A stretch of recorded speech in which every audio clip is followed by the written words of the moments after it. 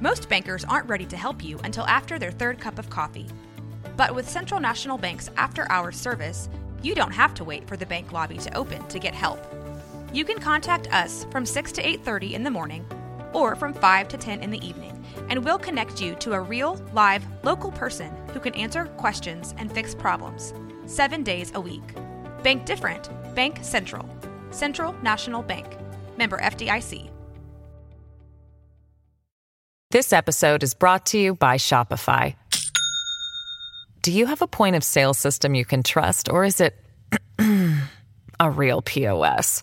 You need Shopify for retail. From accepting payments to managing inventory, Shopify POS has everything you need to sell in person. Go to shopify.com/system, all lowercase, to take your retail business to the next level today. That's shopify.com/system.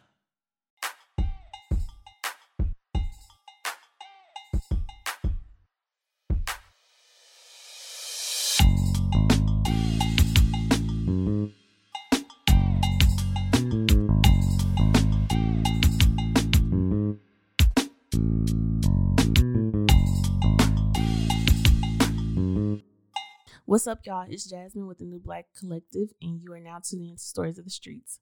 Stories of the Streets is affiliated with the New Black Collective, Black Scent, Change Waco, and powered by Rogue Media Network. Today, we have Miss Kelly Palmer. You want to go ahead and introduce yourself? Yes, Jasmine, thanks so much for having me. I'm so excited to be here and just really honored to be in conversation with you after watching the work that you and Daviar and your respective organizations have been engaged in the past few years. Glad to have you.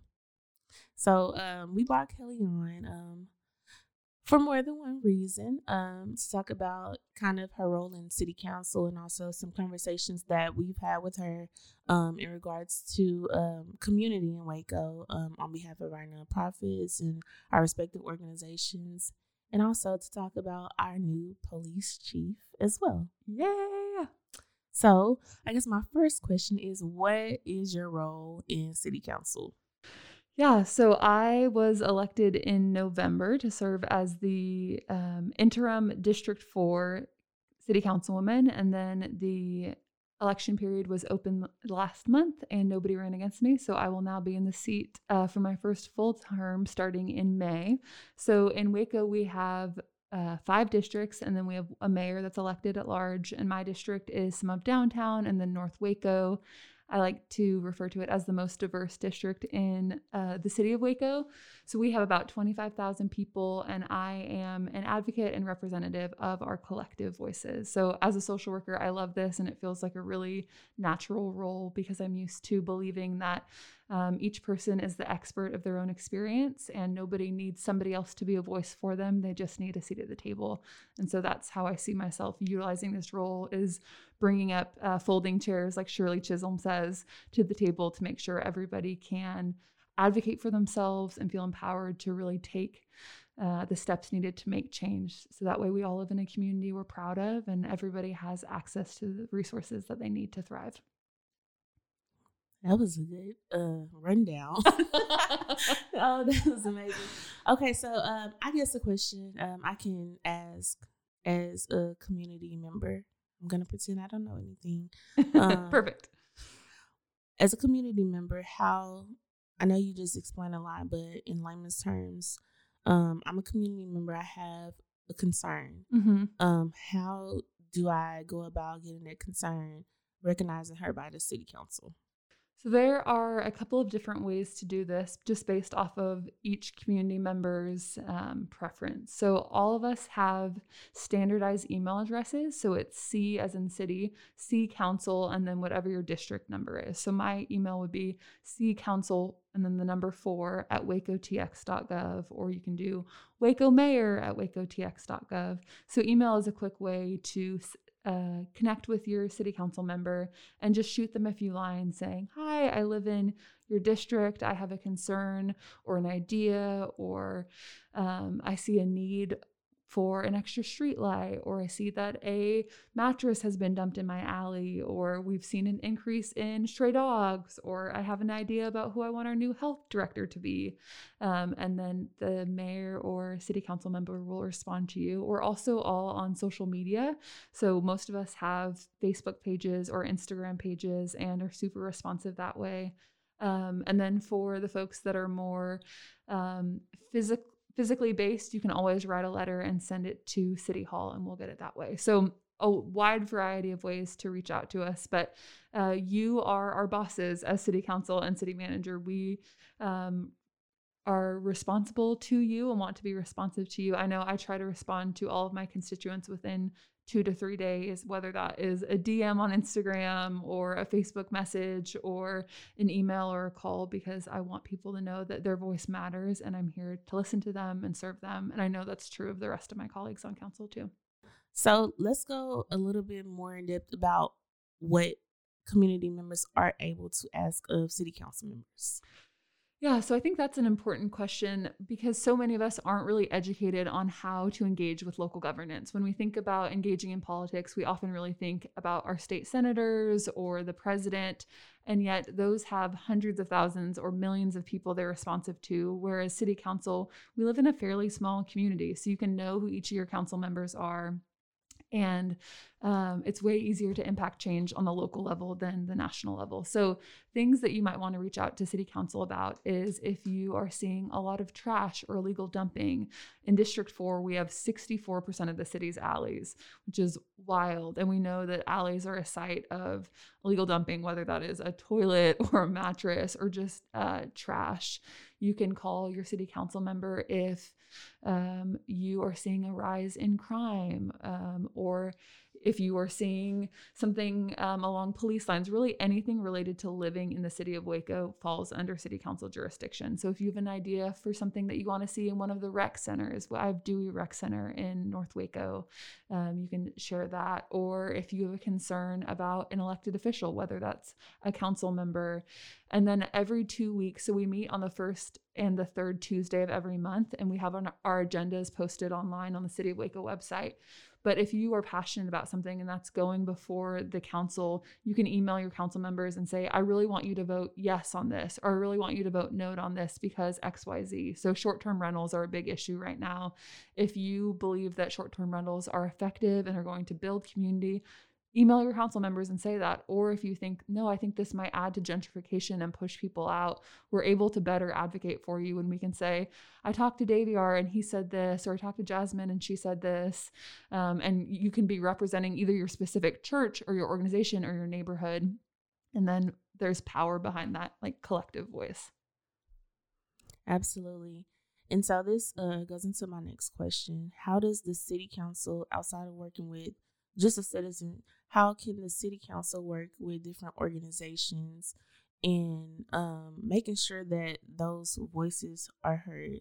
I know that we all had a conversation a few months ago about community policing, but what does community involvement look like as far in the spirit of city council connecting with the people that are helping to give to said communities? What does that look like for y'all?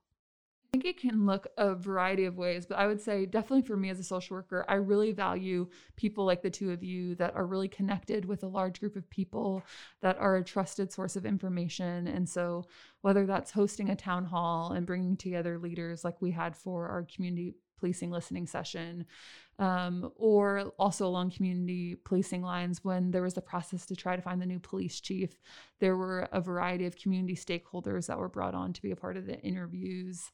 I think another really helpful way for community groups to get involved is by attending neighborhood association meetings. So if y'all have worked with through New Black Collective with Indian Spring, you could attend a neighborhood association meeting and speak on behalf of the youth that you're serving, or even invite them to be there, because our 6th and 7th and 8th graders are community members just as much as the three of us are, and the decisions we're making now will affect them for the rest of their time in Waco. So that feels like another way to bring community leaders in and listen to them.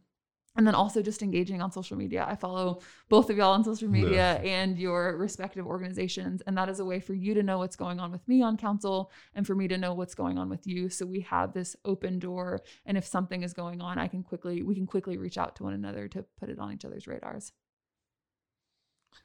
I'm trying to think. Y'all might have touched on this already, but kind of, did y'all talk about motivations at all? Kind of what motivated you to, So what motivated you to kind of want to step into city council and take, your position and stuff like that?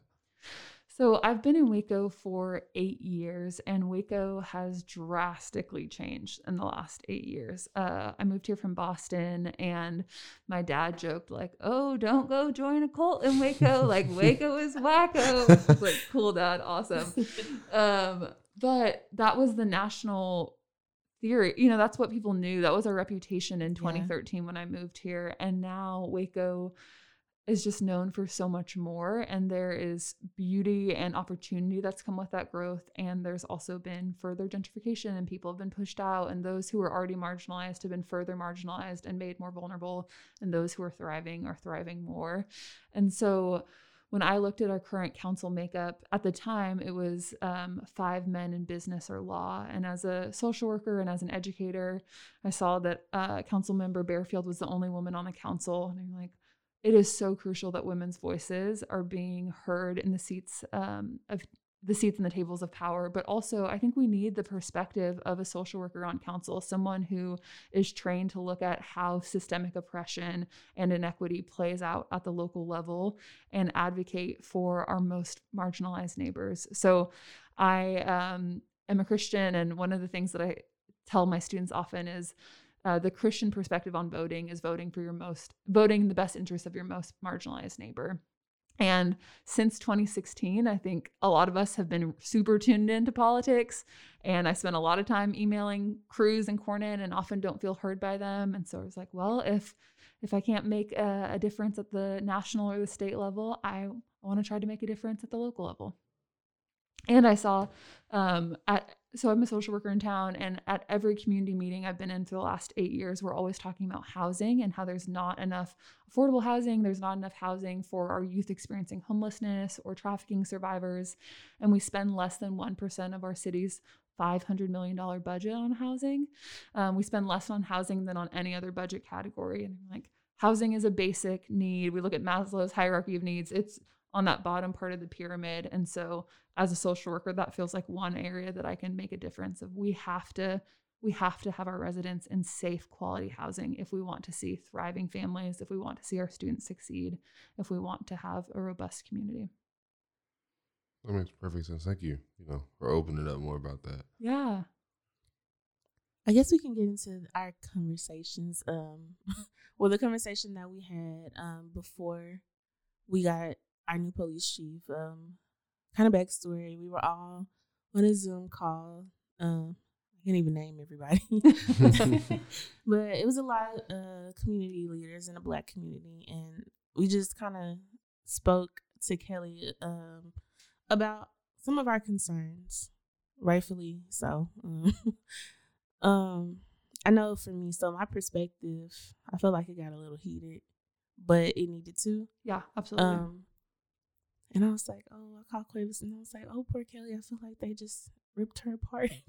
And he was like, she's fine. I was like, I said, I don't know. I said, and their responses, and I was like, they were so serious, but I was still trying not to laugh because they were like triggered. But I think that we needed to be, because if we weren't, I feel like we would have censored our responses a lot, and we wouldn't have police chief that we have now. We'll water down the conversation. Yeah, but it was we just can't afford to do that with a conversation. About it was very police blunt, brutality, very upfront, and so I'm glad that it was. Shout out to Miss Shirley Langston and Pastor Marlon. So I think that they were the more brutally honest ones, but they also were the older ones of everybody that were on the call. So I appreciate that, us being millennials, we're like, okay, we're chilling, like we're gonna say what we have to say, but they were like, no, this is what it is and this is what it needs to be. I know for me, one of the things that kind of triggered me was the term community policing, and for a lot of different reasons. Because when I think of policing, it just sounds what it is to me. Like, it sounds like I'm gonna be bothered, or people that I know are gonna be bothered. And so I know I keep repeating, can y'all try to change the term? Like, can y'all make a new phrase? Because it bothered me, because I've grown up in East Waco. Born and raised. I left when I was an adult, but my family is still there. So when I think of community policing, I think of the people that I love being taunted and followed like they've always been. There's been many times that we've walked across, because that's our stomping ground. So we would be walking across the bridge or going back across the tracks, because East Waco is it's like a paradise to us. And so we have two sides. We have across the bridge, then we have across the tracks. We used to walk everywhere. And there would be times that we were walking as children. And of course, we're walking in groups of about 5 of us for safety, because you can't leave the house without somebody with you at my grandmother's house. And we would be walking to either the Y or to school sometimes, or the library, wherever we were walking or going to see our friends. And the police would follow us sometimes. So I'm thinking community police, and I'm like, oh, crap, they're about to start this again. Because it hasn't been like that in a few years. But that's what I think about. It's like, okay, they're about to start following us, because they weren't asking us, y'all okay? They were asking us, where you going? And so when I think of community policing, I'm always like, okay, that's not a good sign. And it's kind of scary, because it's like, well, there's not really, East Waco is nothing like it used to be. Like, there's still things that are happening, of course, but I feel like the East Waco that I grew up in is not the East Waco that it is now. And a lot of it has to do with gentrification. And that's something that we've talked about as well. It looks so different to us, and it doesn't feel like home anymore. This episode is brought to you by Shopify. Do you have a point of sale system you can trust, or is it a real POS? You need Shopify for retail. From accepting payments to managing inventory, Shopify POS has everything you need to sell in person.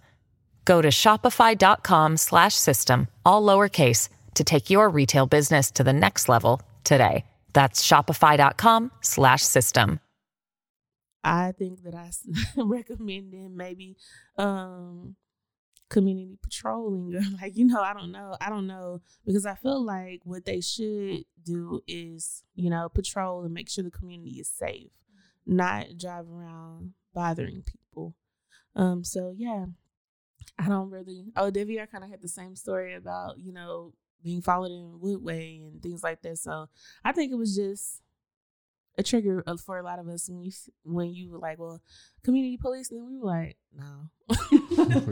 It's just, I feel like it just has to, whatever form it takes, it has to look different from what, people are used to. Like, I've seen a lot of people react well to like videos of like cops going and playing basketball with people and stuff like that. And you see that and you think, okay, well, if that dude dunks on him, the cop might get up and be like, like kind of rash and kind of just like, quick to just like be violent, or you technically assaulted me because you dunked on me and I fell. But yeah, I think we just want to. I think people will be more safer with just knowing cops are around through a, hey, I'm officer, so and so. I'll be down the street here. Don't freak out. I'm just like watching out for these people instead of, this is constant kind of shadow, as if they're just there to kind of just make something out of nothing. 'Cause I feel like that's what a lot of people are used to is, something just real small being blown into, and then sometimes I'm not gonna say that everybody's always innocent. There are people who could be doing something wrong and do not know, but there's a difference in someone who's actively like trying to commit a crime and someone who's just, I don't know, has like, I don't know, like weed in their backpack or something like that. That's different than someone who's like carrying a gun, going to a park, planning to shoot somebody. Yeah. So what she said, I definitely do agree with. That was a great Zoom call. Thank you again for, just, introducing yourself that way. And hey, I want to, get everybody together. And talk these issues out. But yeah, I feel like because it's hard to think of a new term. How do you how do you come up with a new term for community policing? How do you describe these people who are put in positions to protect and serve, just doing their job, and then what does it look like when they are just kind of chilling and waiting for something to happen and then intervene? And what does it look like when they are kind of, harassing people and taunting? So I think just changing up just what it looks like is what's really most important to not only us, but like everybody, is if you just change, if we can just change the image as, a community. And that'd be dope for everybody to see, right. The cult people, the Baylor people yes. coming up with a new way to like showcase policing. Like that'd be great. And that's what my hope is with now having Chief Victorian, who we just swore in earlier this week, and it was amazing, is something I got to listen in on one of her interviews, and she talked so much about wanting to know all the names of her law enforcement officers by name, and also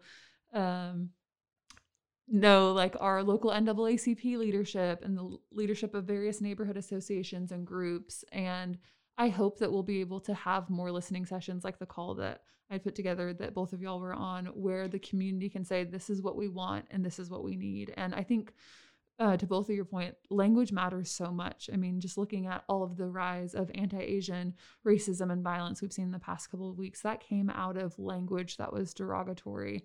And so maybe part of this conversation is, what is language that isn't triggering, that doesn't have a history that we associate to being monitored in our own neighborhoods, but really is benefiting our sense of safety.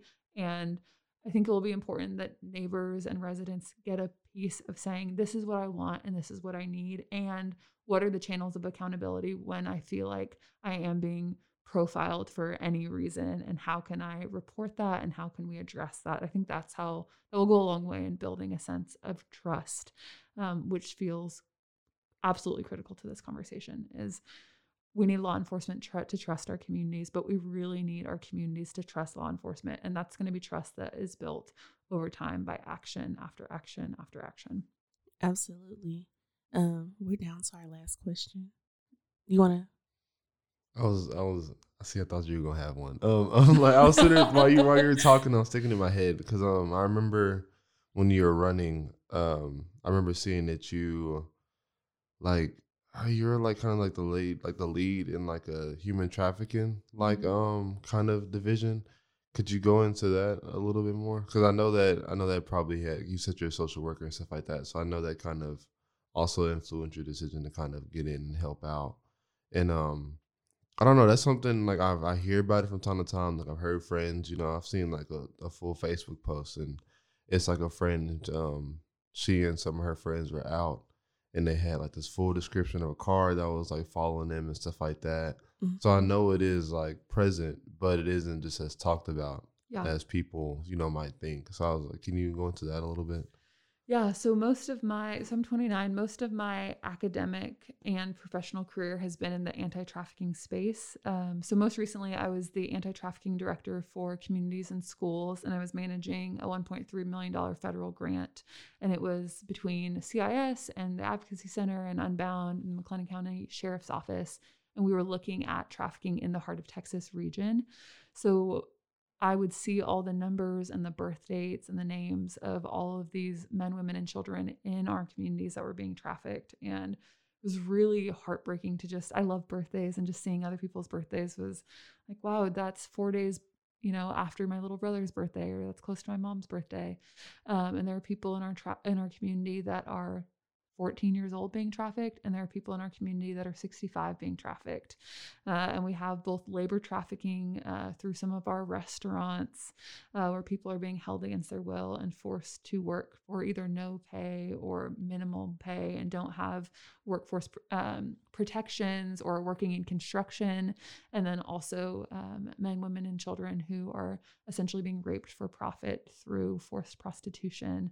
So some of the things we know is that a lot of human trafficking is through grooming. So Obviously, middle and high school boys and girls are often really insecure and just want to feel seen and loved and noticed. So we see our youth being groomed on social media platforms where someone will start to meet those relational needs of feeling safe or feeling beautiful.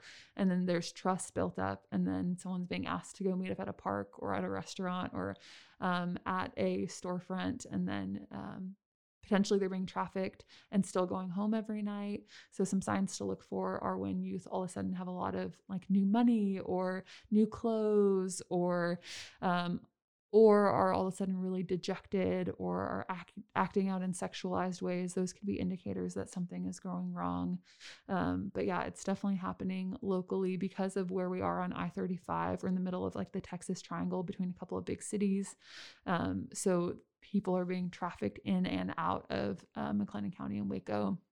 So the Heart of Texas Human Trafficking Coalition has a website, and they offer resources and things to look for. So that's a great resource for either of y'all or for your respective organizations. And Unbound does a lot of trainings for schools and for hospitals and all sorts of entities of knowing this is what human trafficking could look like in the emergency room versus in like the middle school math classroom. So it's definitely dark work, but it's important that we take care of our most vulnerable residents. Yeah, we just did a collaboration with the Advocacy Center for Women's History Month. Okay. And so they just kind of featured the founders of the New Black Collective, but I also told them if there's any way that we can work together on programs, or if we need to come in and speak to the girls, like anything, let us know, because that's kind of happened to me before.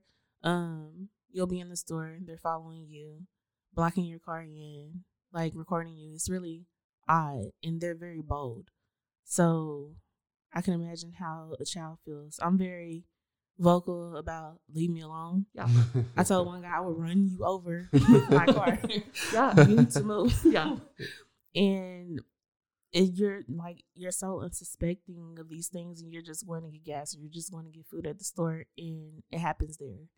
And nobody, a lot of people don't see it coming. You're blindsided. So I've always felt, that is something that needs to be talked about more. So I'm glad you brought that up, because I wouldn't have even thought about that, to be honest. But most definitely, like, whatever we can do to bring awareness to that as well, then we are more than willing to assist in that area as well. I'd say the work that both of y'all are engaged in helps prevent human trafficking in our communities. When people feel like they have a sense of purpose, when people feel like they're being mentored or supported, they're so much less likely to then be groomed by someone with ill intent. And so the mentorship y'all are doing, the modeling that you're doing of you have a future, your voice matters, we care about you, helps make our community a hostile place for trafficking. Right. Absolutely. Well, we thank you so much for coming to talk to us. Can you tell us the email or the ways that you're able to be contacted again? Yeah. So on both Instagram and Facebook, it's at Kelly for Waco, KELLYFORWACO. And then my email address through the city is ccouncil, so 2 C's, 4 at wacotx.gov. Awesome. Thank you again. We're coming on. We really appreciate it. As always, Stories of the Streets is sponsored by Change Waco, the New Black Collective, and Blaccent, and sponsored by Rogue Media. You can find us on Apple Podcasts, Spotify Podcasts, anywhere you can find podcasts. And you can reach us at storiesofthestreets@gmail.com, THA@gmail.com, THA streets@gmail.com instead of, THE. And also follow us on social media. We are available on Facebook and Instagram as Stories of the Streets.